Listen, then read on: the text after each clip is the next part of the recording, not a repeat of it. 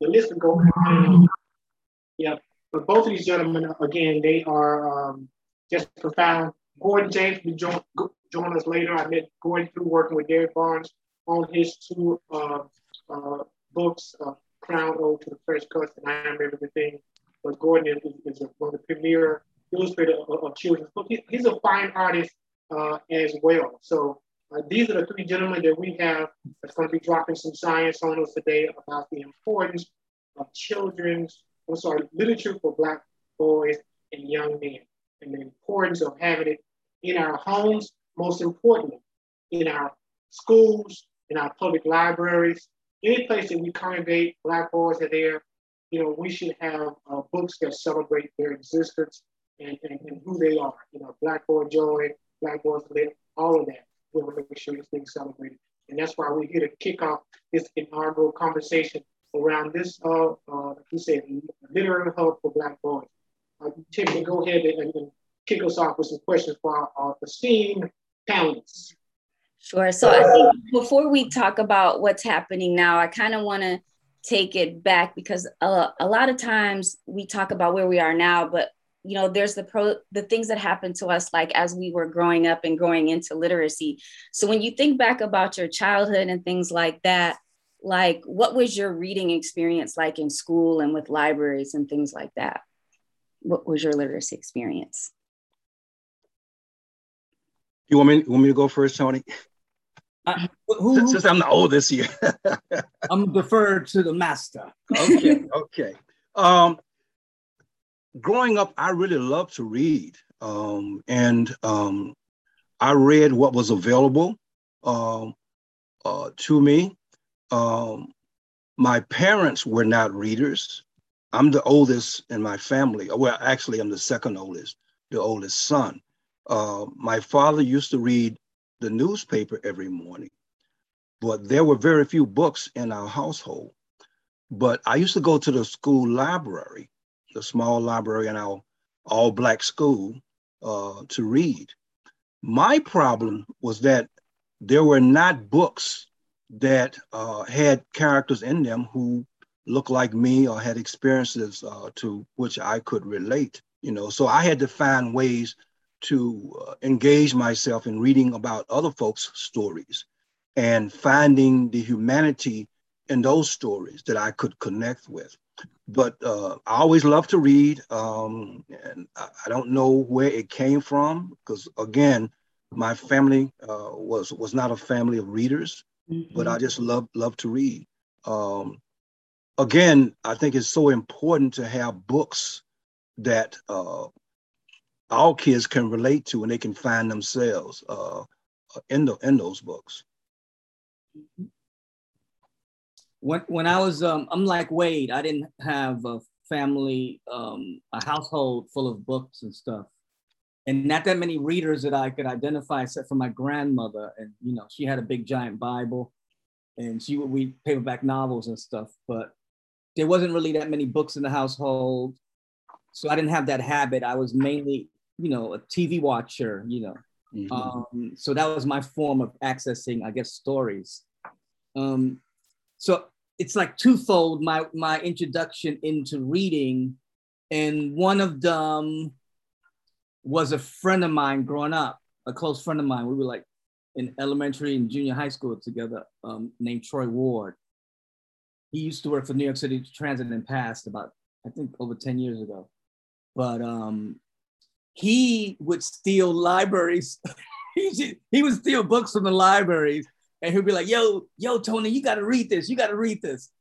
And they were books like Down These Mean Streets by Perry Thomas, Man, Child in the Promised Land by Claude Brown, and Daddy Was a Numbers Runner by Louise Merriweather. And so that was my introduction to reading stuff that I could see, you know, where I come from reflected. But it wasn't until the 9th grade when I went to junior high school 101 in the Throsneck Housing, you know, projects, the area in the Bronx. And we were supposed to do a book report. I didn't do the book report because I was kind of lazy and I didn't have the habit of reading and stuff like that. So I failed that. It just turned out it just so happened that half the class failed the assignment. They either didn't do it or they just did a lousy job. So our English teacher, his name was Mr. Delos Reyes. He was our favorite teacher. He handed out the list that he gave in the beginning of the school year again and said, you have this last chance to do it. I didn't want to disappoint him nor my grandmother who raised me. So I went to the library. The library was a place that we used to go to hang out. In the summer, we escaped the heat for the air conditioning. In the winter, we escaped the cold. So we never took out books. I didn't know how to look up a book. So I had to ask the librarian how to find a book. And so there was this title called Flowers for Algernon by Danielle Keyes. And I asked her, how would I find this book? And she taught me how to use the card catalog. I looked it up and I found it, and it was like a magic trick. I couldn't believe it was there. So I took it out, and that was the book that really got me hooked. And I started reading a lot after that. I did a book report. I got an A+ on it. And that's the book that made me want to be a writer. But then, fast forward some years later, it was James Baldwin's essays that taught me how to write, actually. Mm. Go ahead. I was going to add to what Tony is saying. Actually, Tony, it wasn't until I got to Southern University that I was exposed to all the great Black writers and the body of literature. And that's when I was determined to become a writer. In high school, I used to write, and I shared it in my memoir that's coming out in October.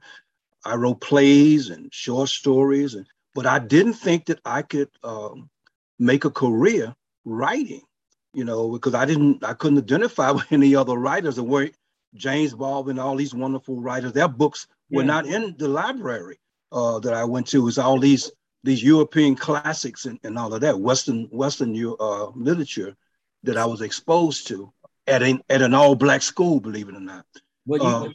But it wasn't until I got to Southern University that I really recognized that there were a lot of wonderful Black writers who had made careers out of the profession, that I sort of thought that maybe I could tackle this as a career as well.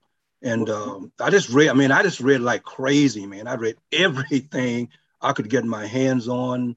The Black arts movement was really at its peak during that time in the mid to late 60s and early 70s. And, Nikki Giovanni and Hakeem Marabuti and producing a wonderful bodies of work. So I just like delved into it like never before. Well, I had a college experience too. I don't know if you and Patrick know about this story, but I went to Baruch College right after the Army.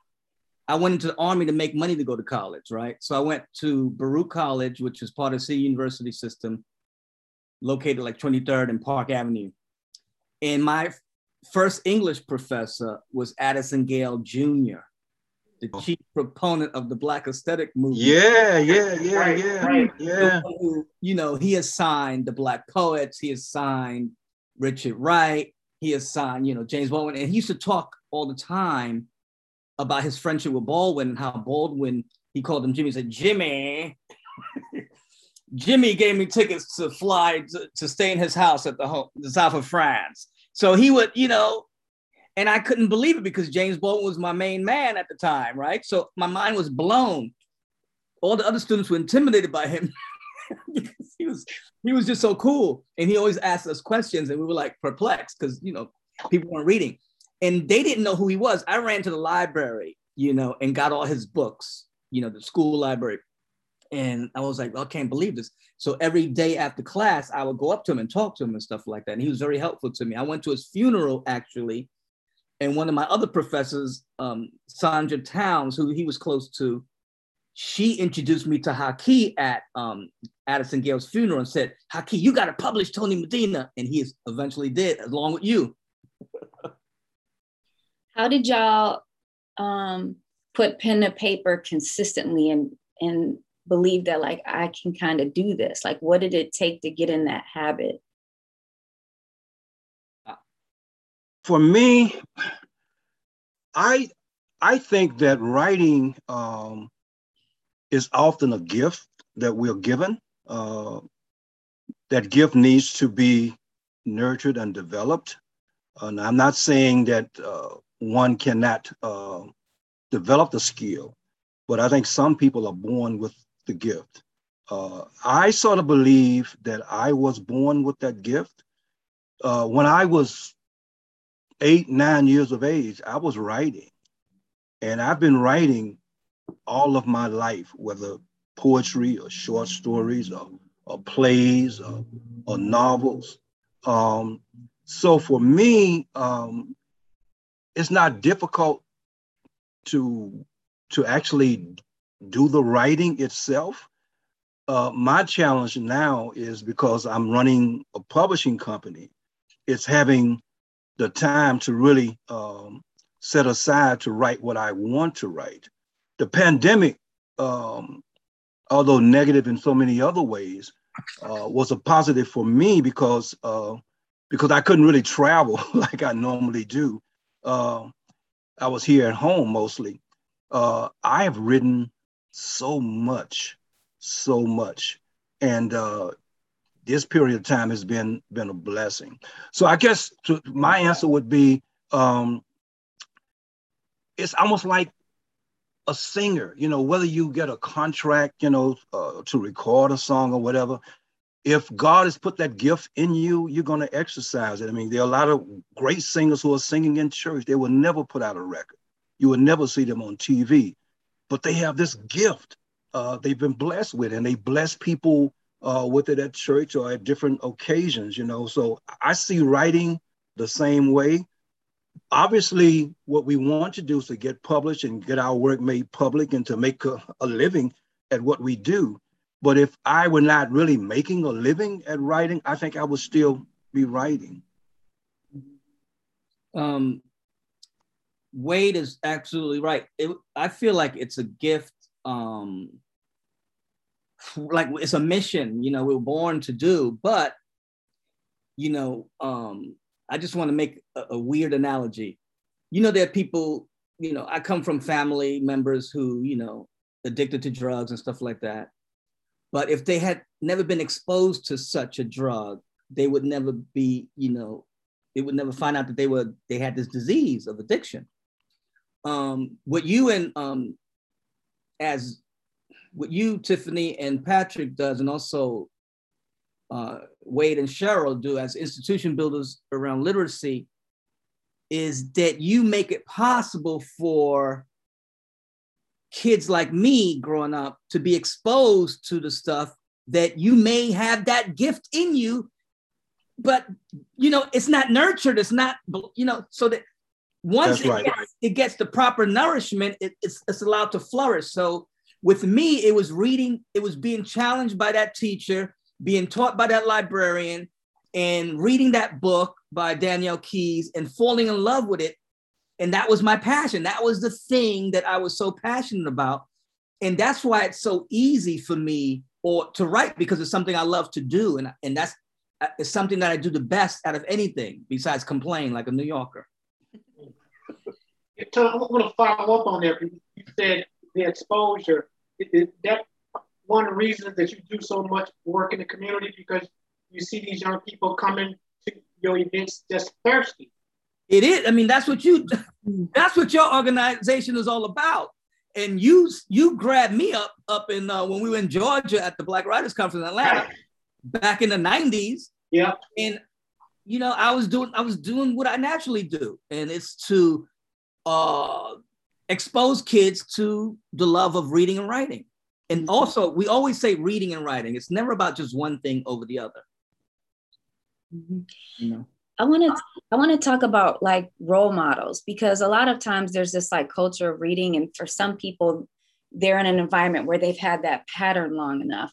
But can you think about like who would be the importance of that, and then who was that reading role model for you? Or did you not have one? I don't know, Yeah. Growing up, I did not have a role model in terms of literacy. But what I did have was a community that encouraged me to be my best. Whatever I tried to do, I got support. When I was in the 9th grade, I wrote a play for my American history, well, for world history class. It was a play about democracy versus communism. Now, I got this idea. I wanted to write this play because I thought this was the best way to really show the difference between democracy and communism. And I went to my teacher who was teaching that particular class, and I asked him if I could write the play. Nobody had ever done that in my school before. And he said, "Do you think you can do it?" I said, "I think so." And so he gave me a shot at doing it. I wrote the script, brought it back, showed it to him, and he read it, and he said, "You know, this is really good." And so we actually mounted that play. So, I mean, it's support like that encouraged me to continue to write, you know, and there are other people in my small town where I grew up who encouraged me that way. Now, I mentioned that it's not particularly related to literacy per se, but it's the encouragement to dream, the encouragement to develop the gift that you have that keeps you moving forward, keeps you working, and also providing that hope that something can come from what you're doing, you know. And so that's how I would sort of describe it for me. And I think without that support, without that encouragement, I would not be the writer that I am today. Yeah, my experience is similar to Wade's in that I didn't have models for reading. You know, I'm thinking of Lucille Clifton poem, "Come Celebrate With Me," where she said, "I had no models." I didn't have models for, you know, reading, but I did have a lot of support. So when I did read that book, Flowers for Algernon, and finished it that weekend, and wrote the book report and had a revelation that I wanted to be a writer, I announced it to my family. One of my aunts bought me a desk, a proper desk. Another aunt bought me a manual typewriter so I could, you know, fulfill my dreams of being a writer. And I've always had that support. Even going to college and having Addison Gale Jr. And I had the idea of doing a magazine called Writers of Color. And he said, "Tony, whatever you want. I know all the writers. Just tell me who you want and I'll get you them." I said, wow. So, and I had, you know, Sandra Towns as well as being supportive.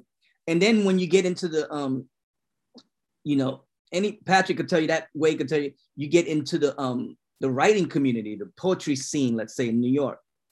And the elders are there, like Sam Anderson was one of my mentors. And then, of course, Raka becomes a mentor to me, Sonia Sanchez and Miguel Agrin and stuff. I mean, it was Amina Amiri who introduced me to Miguel at Sekou Sundiata's party, who said, you need to meet Miguel. He lived in a penthouse. So it's always like that. You know, you're going to always find a community waiting for you. That's exactly right. Yeah, yeah. So what do we do today when we're fighting against technology and video games and things like that for kids to find those communities and those mentors? What do you think is missing, or what do you think needs to happen that's not happening? I don't think it's an either or. Go ahead, Wayne. No, go ahead, because you're teaching, so you're in more direct contact with young people. Yeah, I think we need to just embrace the technology to a certain extent and to kind of like utilize it. You got to meet people where they are, you know, most of the time, you know, be it ideologically, be it, you know, technologically, we have to kind of meet folks where they are. Like, you know, in the revolution, you know, let's say the Cuban Revolution or any type of revolution, let's say where the people are, you know, very religious. You can't try to take away their religion. You know what I mean? That doesn't make any sense. Right. That becomes the portal in which you connect with them. So I think we have to just come up to speed and try to connect with the students where they are, the young people where they are, because they're the ones who are going to lead us into the future. Yeah, and I think it's a mistake to present it as if they do have to give up some things that they really like. You're going to lose them. Mm-hmm. What do you think?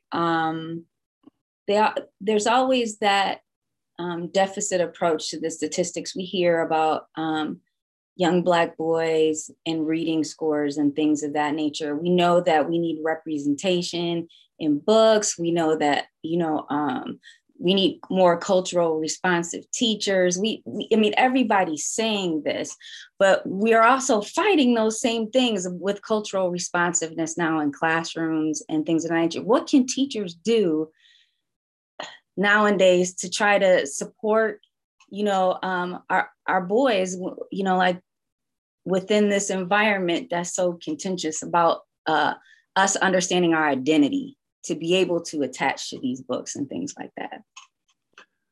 I think one mistake that teachers make, and I'm not a teacher, I know you are, and Tony, I think we misunderstand boys a lot.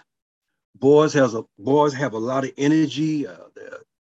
They're energetic. They want to move, but in the school system, we want to put them in a position and insist that they remain there. Fine. And that the only way you can learn is that you sit quietly in your seat and for 40 minutes or whatever period of time. And if you move left or right, you're going to be chastised for it. Mm-hmm. So I just think that the environment for facilitating the learning for boys is really not conducive to it.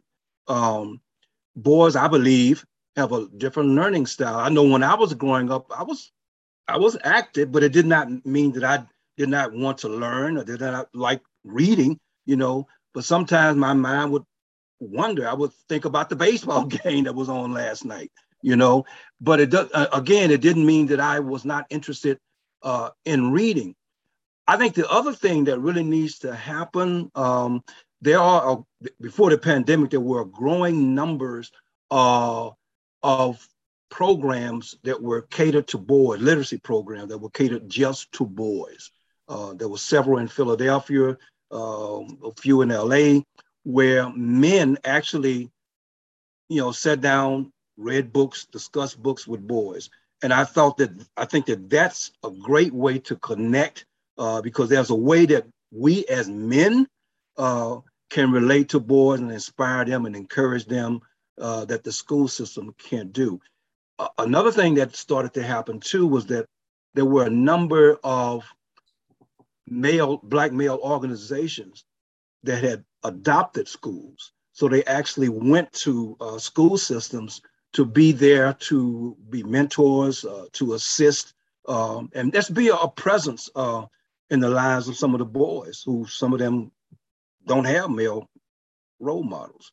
So I think these are some of the things that can take place and hopefully will continue once this pandemic is over. But I think the direct connection is really key. I think teachers need to do a few things. And, you have teachers that do, they think outside the box, they go beyond the curriculum, they challenge the curriculum, they make it more inclusive, they reach out to organizations like Patrick's, yours, to get them involved with the students. But I remember when Patrick brought me out a couple of years ago to Dallas for the African American Museum, he had a program there. His Say It Loud had a program there, and I read some poems from my book, 13 Ways of Looking at a Black Boy, and I think from Alfonso Jones. And there were kids there that he brought there, or the parents brought there, they were really, boys, they were really not into reading and stuff like that. But after I read the type of stuff that I read, you could see them light up, and they totally connected with it. So you got to find ways that are going to reach them and connect with them. Also, the biggest thing is, what Wade and Cheryl does as publishers, they bring Black books out into the world, and also Latino-based books out into the world, right? And so the publishing house, the big giant publishers, they don't do that for the most part. And even though we have this little slight bump from the Black Lives Matter movement that we had jump off over last summer, it's still not enough.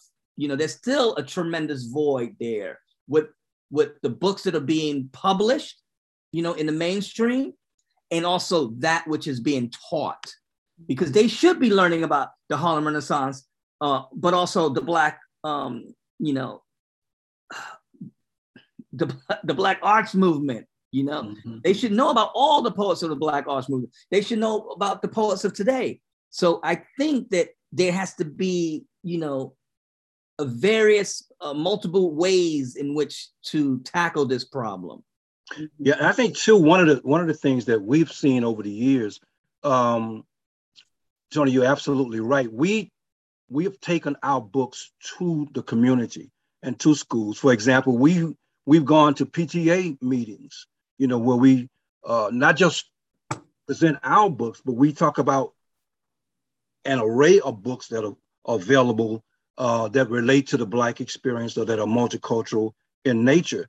And oftentimes we find that teachers, in addition to the parents, don't even know these books exist. They don't even know, you know. So it's connected. Yeah, yeah. So it's like the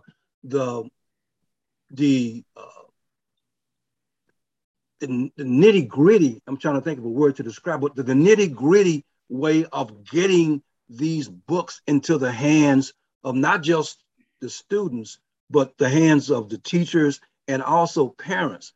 And we've also conducted workshops about reading, you know, establishing a family reading tradition and really share steps and ways to do that, you know. So, and again, we found that a lot of people just don't know. They really don't know. I remember Cheryl did a reading to a group of unwed mothers in New York. And her focus obviously was reading the book that she had. But she found that she had to also show that mother how to hold that baby, because no one had ever showed her how to do it. So she had to show her how to hold her own baby, you know, and then read to them.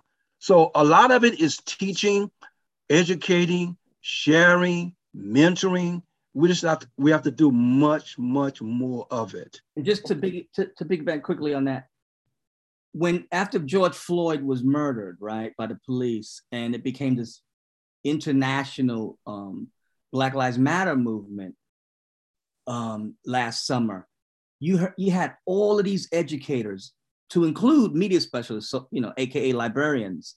They were saying, you know, what books should we be reading? What books should we be teaching? Yeah. They're asking us about racism and all this stuff. Like, what the hell? I mean, you're the same. And so, you know, my last books, 13 Ways and Alfonso Jones, they were selling like crazy. Mm-hmm. I was getting big royalty checks and stuff like that. I mean, it's like they didn't even know that our stuff existed. That's right. They didn't even bother to do a little cursory search. Like Patrick has to bang his head against the wall to get these teachers in these schools to open up to Black literature and stuff. Yeah. Yes. Yeah. I think. But you know what it is, Tony. As it is in publishing, too many people who are in position of power are wedded to old traditions, and they don't want to change. Like Hollywood. They do, exactly. They don't want to change. And it's like, you know, butting your head against the wall to get them to really understand that there are new ways to do things, you know. And it is a struggle. Project has to write 1,000 grants every year just to get a little bit of money to do programs. Yeah. It's ridiculous. Hey, they should be embracing, you know, these ideas. Yeah. I want to play out the Tony's question yours way, the point you were trying to make too. Tony mentioned the infusion of all these requests that came because of George Floyd, and a lot of books were sold. The way the numbers, and particularly did play out to respond to this as well. But when we look at the statistics, it still was a minute number of books being sold, you know, and published by the publishing industry. Where could you just give our families, the community, just an idea of the ridiculous number of small number of books published for and about Black children, and it's a ridiculous number. We can't You're hear. on mute, Wade. You're on mute. Sorry. There are thousands of books that are published every year by publishing companies, mostly by major publishing houses. There are 5 really major publishing houses that dominate the industry. But roughly, and I don't have the statistics at hand now, but I think probably 6 to 7% of the books that are published are written and illustrated by Black authors, Black book creators. There still are a large percentage of books about the Black experience that are written by people other than Black people, and because it's easier for other folks to get a contract to write a book than it is for us. Now, I must say though, Pat, that there has been some progress. Yes, because I want to talk about that. The optimism. There's some optimism I want to talk about. Yeah, there has been progress.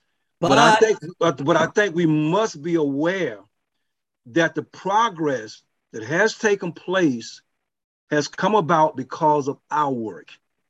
Yes. We have been our best advocates. And when I say we, I'm talking about Black book creators, people like you, Patrick, who are selling our books and getting the word out through your programs. But I think what we must be aware that this cannot be another trend. Right. That's what I was going to say. Another trend. Because Wade was there. I mean, I think Wade and your whole crew back in the day in the 60s and 70s emerged out of the fact that, you had this little bump in publishing Black books in the 60s and 70s. Right. And then it waned again. And then there was another fight to get more. So in the 90s. Yeah. And now again, but then it's going to wane again. That's the problem, But just to illustrate what Wade is talking about in terms of the numbers, I was a judge along with Marilyn Nelson, the poetry judge of the Lee Bennett Hopkins Poetry Award last year, right? We got tons of books from the publishing, mainly from the big giant presses and also independent presses to read through, to sift through and to pick the winner and stuff like that. I would say that like at least 99% of those books were white authors. Yeah. But they were a lot of books published. Even in terms of representation, in terms of characters, you will see animals threefold compared to main characters animals get children of color, right? You check the bestseller list for children's books and you see what's selling. Right. It's animal books. A lot of them were animal books and I couldn't stand them. I was like, God, how many more could I read? Right. So then so in terms of teaching and librarianship, there's so few of us of color, right? Because we understand, representing ourselves. When you talk about how you didn't see a book till the representation probably until high school, right? In terms of learning about James Baldwin and just kind of thinking of these things, what needs to happen with the majority population in terms of this, because if BIPOC librarians and teachers are only representing maybe 13% of the of the teaching and library population, look how hard it is for us to get our voices heard, right? So we have to get that majority to be introducing those books to you starting in preschool when they say that pipeline happens, right? That pipeline needs to be with these teachers and these librarians introducing these books that represent kids, right? And that's what I see as something that needs to happen. It needs to start immediately. Those story time programs, they need to have representations of Black boys. They need to have all cultural representation, but these are the things that, have to be brought to their attention. Yeah, I hear you. I think Black parents must be more involved and more active. There are many of them doing the hard work and I applaud them, but we need more. Think about this. Look at the pressure that these white racists put on the school system to get changes that they want. I mean, it's all like an all-out war. That's how involved and engaged they are in getting their point of view or their positions advanced within the school system or wherever, you know. So we have to be as determined as they are, because the thing that's starting to happen now is that this pushback is starting to be revved up about stopping this progress that has been made in book publishing. You see it in Texas. I think I was reading on Facebook where Nikki Grimes said that the school system had banned her book, one of her books. I'm afraid of. Yeah. And so this book, I'm afraid for this book. Let's be clear. Oh, let me tell you, we were in North Carolina. Mm-hmm. This was a couple of years ago, doing a book tour for We Rise, and we went to this elementary school. And when we got there, the principal met us and said that she was thinking about canceling our presentation to the students. It was a mixed school, and she said that she had gotten so much negative feedback from white parents that she was afraid to go forward with it. So Cheryl and I talked with her and told her what we were going to do. And so she said, well, listen, I think I'm just going to go ahead and do it. I said, you should take a stand. And so she did it.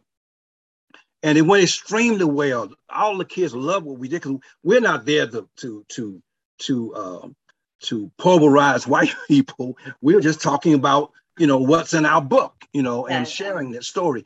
But the point about this is that a lot of white parents are fighting back and saying, we don't want this kind of material in our schools, you know, and they are pushing. Thing. Yeah, exactly. I mean, they want this Western approach to continue. And if we don't recognize that this push is going to come, because I think, you know, the whole social justice movement, because of George Floyd and all the others that were killed over the last couple of years, it's starting to wane now. You know, so a lot of these white businesses and corporations that were donating money, that's basically what they did, was donated money and didn't make any sizable changes. They're moving on to something else. Yeah. Well, no, in the 60s, right, you had this whole notion of building institution building, right? Mm-hmm. Of course, we have to do both institution building and infiltrate the institutions, right? Yeah. So, you know, I come out of the writing community where everybody I know is practically, MFA. And, all, you know, students wanting to go MFA. And I try to say, look, let me tell you something. MFA, it's all right, but it ain't all that. Mm-hmm, mm-hmm. And there are no jobs waiting for your ass at the end of that, right? The thing is this. You have to make being a media specialist, AKA a librarian, sexy. Yeah, there you go. That is a great profession. You should be majoring in library science. Why? Because once you get into a library, you are in charge of an institution. That's exactly right. You can do your own programming. Yeah. You can select books and do all that stuff. I'm sorry, Tiffany, go ahead. No, you're right, Tony. You're right. We do, but we need to have people see us as well. I think one of the things, that's a great job. Dr. Goldie Mohammed has a book called Cultivating Genius, and she talks about the history in our community of creating spaces for literacy when others did not, right? Mm-hmm. Most of us don't even know, when we weren't allowed to read, we made spaces to read out, even in spite of that or despite that. We were still doing that. What can we do to bring that type of, you know, like engagement and advocacy and all that back to our community, so that we don't have to wait on that. We can be doing this ourselves. You're doing it. You and Patrick are doing it. Plus, you can do these things like we're doing now online. You can have book clubs online on Zoom and stuff. Reach global people. Have conversations across countries and stuff and communities. Yeah, I think too, you're absolutely right, Tony. But I think also we have to find ways to engage some of those organizations in our communities that have a lot of power and a lot of clout and a lot of influence. I was talking to someone the other day about the NAACP Image Award. When they first started, they didn't include literature or literacy. It was only for television and film. And so a group of us started a campaign to complain about that and said that literacy should be a part of the awards. And it took several years to get them to see that point, and they included it. Now, the first year they included it, they only did adult books. So we had to go back and say, okay, you got to include children's books. So what I'm saying is that we have to really push those institutions and organizations in our community to step up too. There are so many of them that are really positioned to do so many amazing things. I mean, some of them are doing it, but more need to be involved. Like, look at the role that the Divine Nine played in supporting our vice president. I mean, they were enormously important to her efforts, right? You have 100 Black men. Patrick, you and I have talked about this to some degree. 100 Black women. Some of them do have literacy programs. Well, suppose every chapter of 100 Black men had a literacy program in the cities where they are. Or 100 Black women. Black Congress made this a major emphasis. I think especially with the coronavirus, and we're still fighting through this in schooling, it needs to be like one of the top priorities politically in our agendas and everything to have literacy there so that it can get to these local organizations. Yeah. What Tanya, very quickly, what Tanya was saying is imperative and important. Make it sexy, because that's the key. It's marketing. How are we marketing these books to our community? What is it? We unfortunately don't have these superstar athletes who market sodas, Gatorade, all the McDonald's, pizza. They market food to us, but how can we get them, or just ourselves? How do we come with creative ideas and concepts, like Tony was saying, to make it sexy for these young brothers out there who want to read?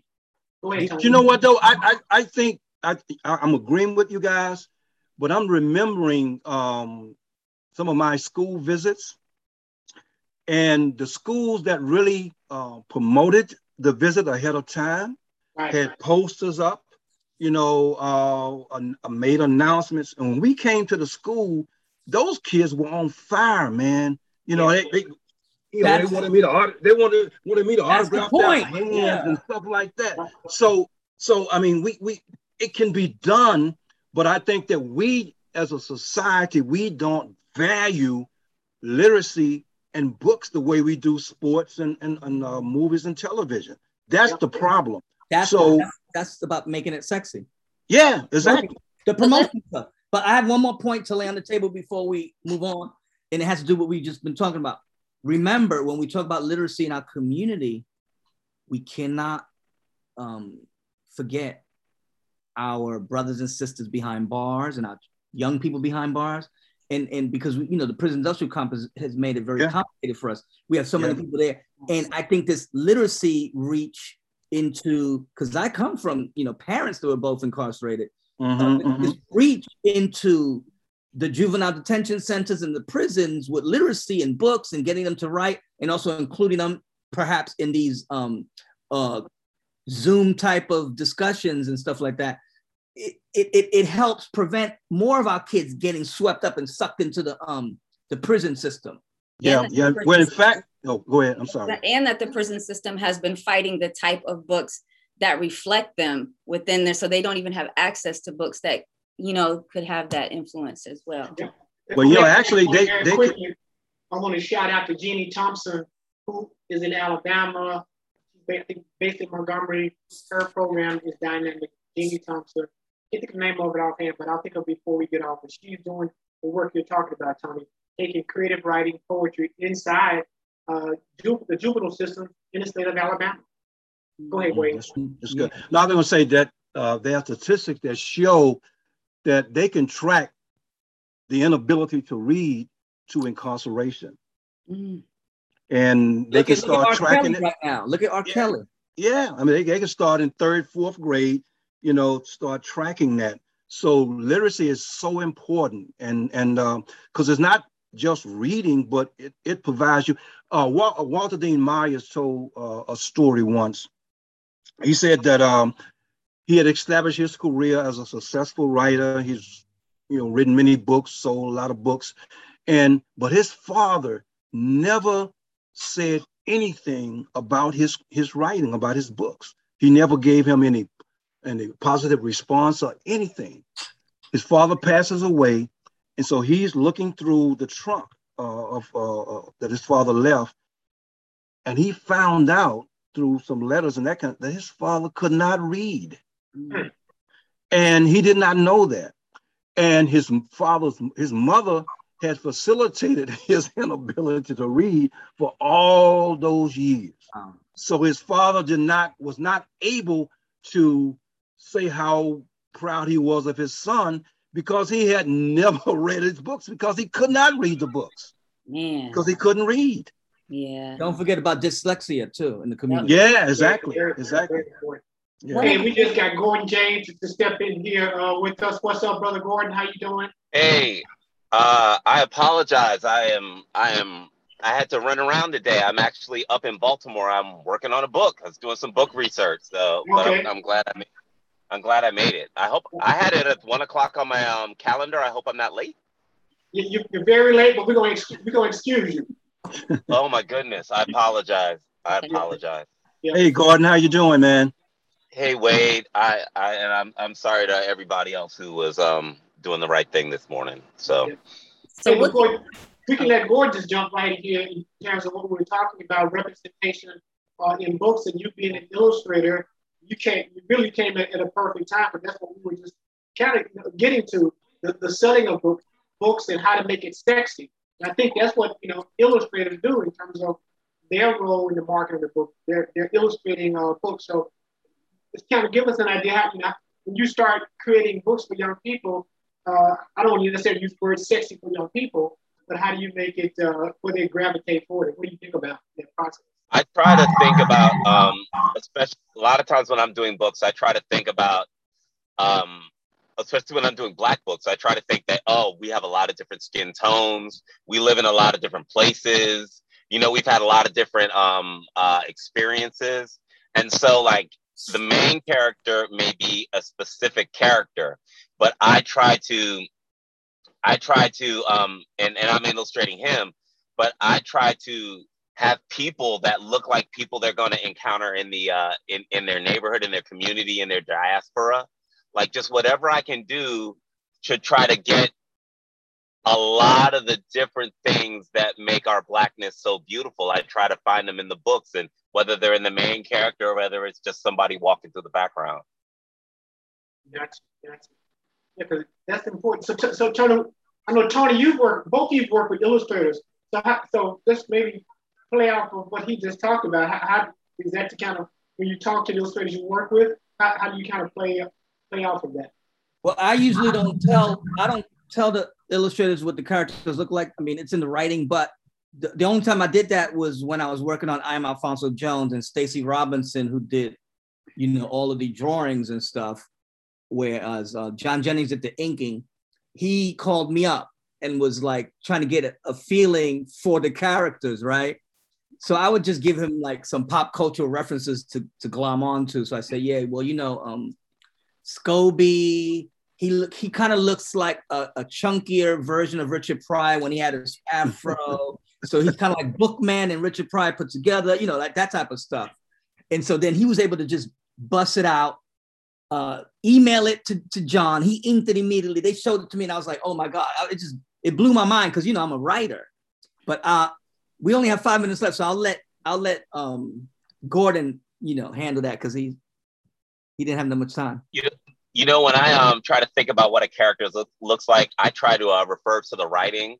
But because I'm a representational artist, I love to work with reference. So I will try to find kids that look like I feel that this character is going to look like, and I cast the book you know, and I find the kid, a mother, a father, you know, and I try to really create the people and create that environment. And I kind of try to cast the book like I would cast a movie. Well, you know what's interesting with Stacey Robinson, for some reason he had Alfonso Jones being lighter complexion.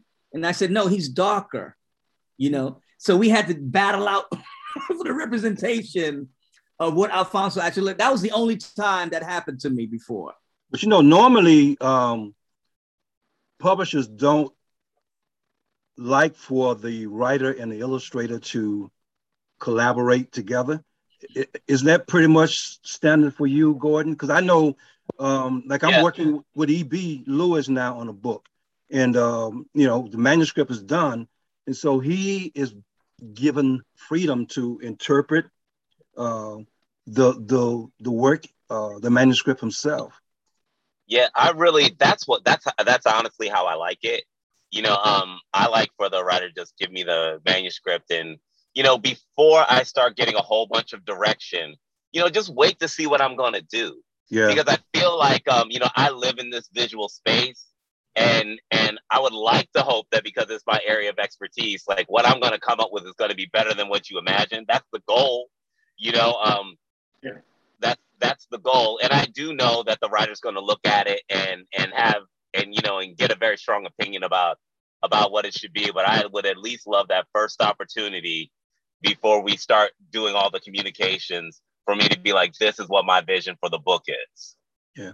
Well, what I've found is that in working with illustrators, they have brought, man, so much to the table that I didn't even think about as a writer, you know. So the collaboration and giving the illustrator freedom to interpret the work is just so important. I think it gives it a whole other life.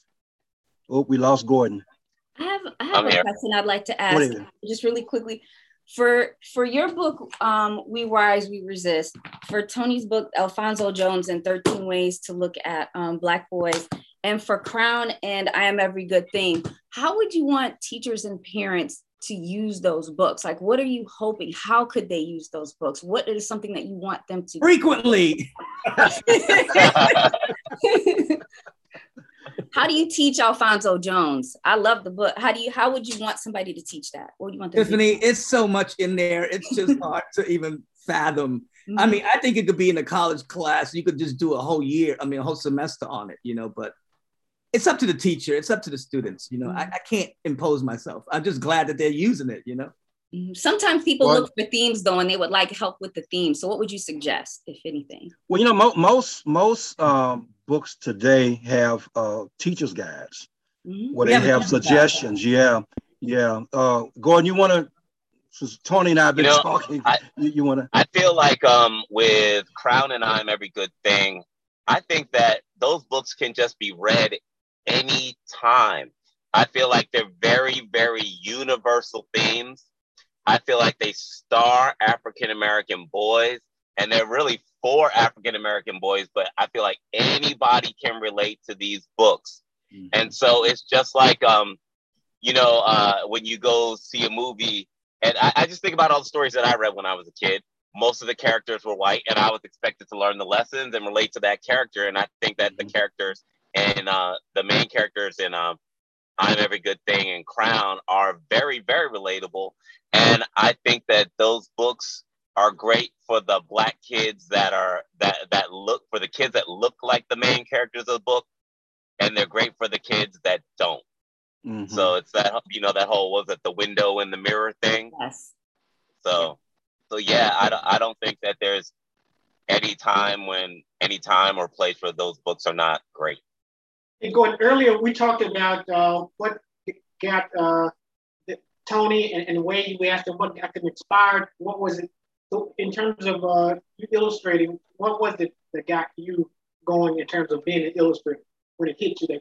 Well, what got me going in terms of being an illustrator? I come from a very artsy family. You know, we actually just lost my cousin Percy, who was a painter. He was 99, and I have a cousin named Dave, who's about 10 years older than me, and he's a comic book artist. And he's done a whole bunch of great projects. And so for me, it was like, and my dad's very talented too. he's a police officer, but you know, he can draw and he can sing. And so, you know, I just had a whole lot of creativity around me. And that generation, like my dad's generation and my cousin Percy's generation, they had a lot of talent, but everybody went into more safe, secure, mainstream jobs.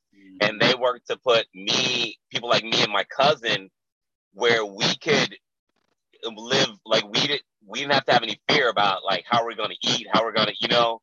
And so like that's the inspiration. It's a lot of my family, my immigrant grandparents too, you know. Like I just think about the privilege I have to be able to have such a fun job and a job that's risky, you know. And so those are my big inspirations.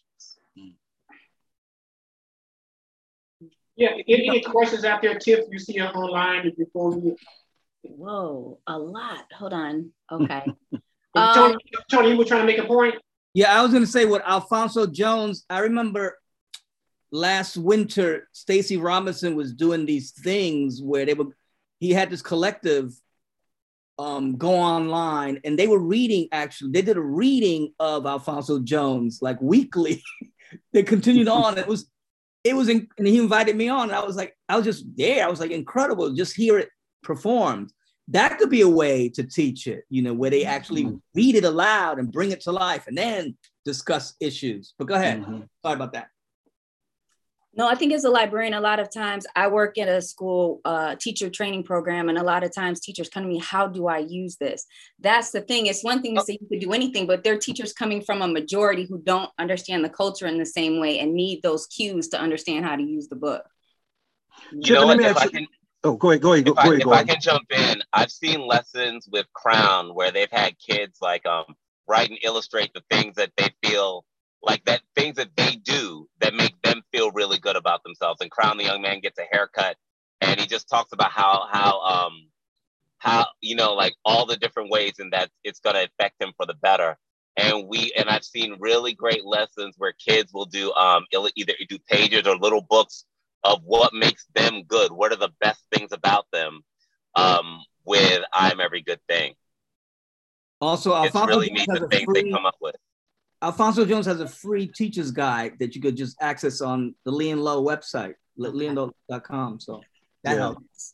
Yeah, exactly. We Rise has a teacher's guide too, and a poster.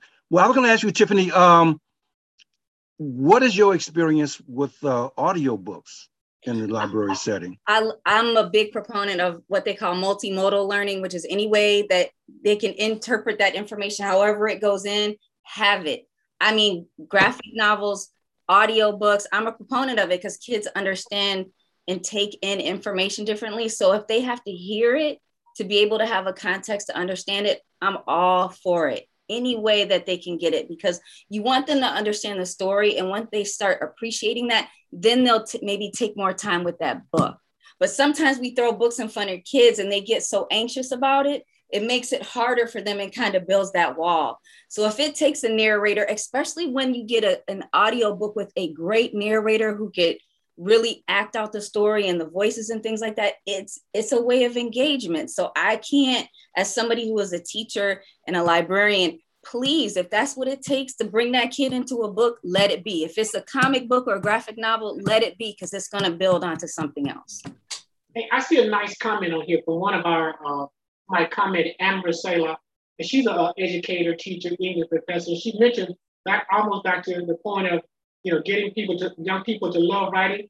She's, I think, doing a better job of showing how writing and reading is actually a part of all we love and enjoy. Really getting young people to understand it. That's a great point. Thank you so much for that, Amber. Mm-hmm. Yes. Yeah. So we're about coming to an end. So let's try to get a closing comment for each one of you. Hey, everybody that came in, please share this video. It's going to stay up on Facebook, or they can come to We Are Here page. We're serious about this. We got other sessions coming up in the near future. Thank you, Awesome Brothers, for being a part of the very first in Harvard. You kicked this off. You kicked this shit off. Excuse my language. Can I say that? But hey, it was cool. We enjoyed every minute of it. Tony, Wade, Gordon, thank you so much. So, hey, yeah, definitely all the books that are out there. Hey, Tony and Wade, y'all had me digging up some stuff too. Tony, Committed to Breathing, who is at Third World Press. This book is such an epitome of what's happening now in the world. The state capitol is 2003. January. And look, this book came out when, Tony? 2003. 2003. Call Up Letters to Santa Claus came out. Okay. So me and Tony worked together on this project as well. Well, later. That's a beautiful cover, man. That brother died, man. I. Bob Marley. Oh, what's that one right there, man? The president looks like me. Not Obama. Over here. Wade, got classics. Yep. It's just collection of poetry by Wade Hudson. Yeah. So, and Tony did the introduction to it. Can y'all give some parting advice to Black boys and young Black men of what you would want to say to them this year in terms of literacy and reading? Can you please give them advice or their parents? Yeah. And their parents, yes. I would say parents, take your kids to the library on a regular if you can. Surround them with books, give them books, even, movies, and have discussions around those things. But for the kids, don't be embarrassed about loving to read. Don't be shy about it. Don't hide it. Don't keep it in your book bag. I used to have books on me all the time when I was a kid. I started reading seriously when I was 15. So a lot of these kids have a head start on me. I would have big baggy, jackets with big pockets and stuff like that, cargo pockets or whatever. And I have paperbacks in there. Be on the subway in New York, on the buses, read, not having somebody in front of me picking their nose and stuff like that. So I could be able to just read and block out the crowd. Yeah, and don't be afraid to follow your dreams. And carry a notepad and a pen at all times. Don't rely on devices only. That's about it. Oh, okay. So if I were to say something to young kids, I would say don't stop reading. I used to read a lot, like when I was little, and then I didn't read too much through my teens. And then I started doing books, which made me start reading. And then just recently, and I'm 48, I just started buying a whole bunch of books because sometimes you start thinking, well, I don't like to read. Then I realized what I enjoy reading is I love history and I love short stories. I love books that are like combinations of like lots of newspaper articles. I like things in short bites. So like reading comes in tons of different forms. So if you're not a long novel person, maybe you're a comic book person, maybe you're a short story person, but figure out what it is you like to consume and consume that, and as far as what my first love, which is the visuals, like if there are museums in your area, a lot of them have free nights, just go look at everything. And just know, and just my big piece of life advice is that you belong everywhere. You belong in the fanciest neighborhood, and the hood is hood. Like there are no limits to the places where you can go and be comfortable. This entire world is yours, and you belong in all those spaces. Do not limit yourself. Yeah, I just want to ditto what Gordon has said, but for boys, Black boys in particular, reading is cool. Reading is cool. But I wanted to share this message with parents. It is so important to introduce reading to your child or your children when they are very young. And it is important for your children when they are growing up to see you read, because you can be that role model for them. And make sure that there are books around the house. Yeah. So that when they are moving around, they'll see a book. And sometimes particularly with boys, they'll pick up a book when nobody's looking, and then they're reading it, you know. So learn to establish a family reading tradition, and your children will grow up in that tradition, and they will be readers. I got a very quick question. I know we say this is the last point, but I had on my list, Gordon, any recommendations for parents in terms of art supplies, inexpensive, that they can get? Oh, okay. So check this out. I feel like everybody should have a sketchbook, and even hardbound sketchbooks, in a lot of places are under $10, right? If you don't have a sketchbook, you can just take some computer paper, lined or unlined, and just fold it. Have someone ask your teacher if you can staple a corner. That's all you need. And then newsprint is the best surface ever. And it's cheap, like 18 by 24 pads, like under $10 with 50 sheets of paper in them. So like, I'm a professional, and I was just teaching my niece, and she's 13 years old, and I got all the materials in the world, and we're just mowing through newsprint. And the other thing is, try to draw things you don't know how to draw. Look at things and try to draw them. Don't be afraid of making mistakes. It's only paper. There's lots of paper. It's okay. What about the color painting, the crayons? So I really feel like you could just start out with your regular number 2 pencil. I love charcoal pencils. I'm a big, and they're not that expensive either. $1.50, $2 a pencil, not that bad. But you can start out with a regular number 2 pencil. That's how I started. It's number 2 pencil, drawing in my school notebooks, probably at the wrong times during class. But yeah, man, like just try to make that, available to your kids. This is one other thing we're talking about with the books, and Wade said leave books around for kids to find. Sometimes, we look at like, oh, how many books are on the coffee table? It's not clutter if it's inspirational. You know what I mean? So like leave it around. And when I didn't have a big studio, I had an easel, and we have a little house. It's right next to the dining room table. It drove me and my wife a little crazy that it was just sitting there, but it has to be there or I'm not going to do it. So you got to make the things you want to do easy to do. That's right. So if you want your kids to read, the books have to be out. If you want the kids to draw, the drawing materials have to be out. You got to try to carve out a little space, and so like what you may give up in order, you may gain in watching your kid really latch on to something. There are always going to be several basketballs around the house, right? Right. Yeah. You got that. Hey, thank you so much. Cliff, Kiefer, you want to close it out for us? Yes, I just want to say thank you for participating in our first event on We Are Here Literature. Please go to weareherelit.org to see more resources that are available. Support these authors and illustrators that are showing reflections of us in our community here today, and others. Go to your independent Black bookstores, all of that. Support our community so we can produce more, is what we're saying.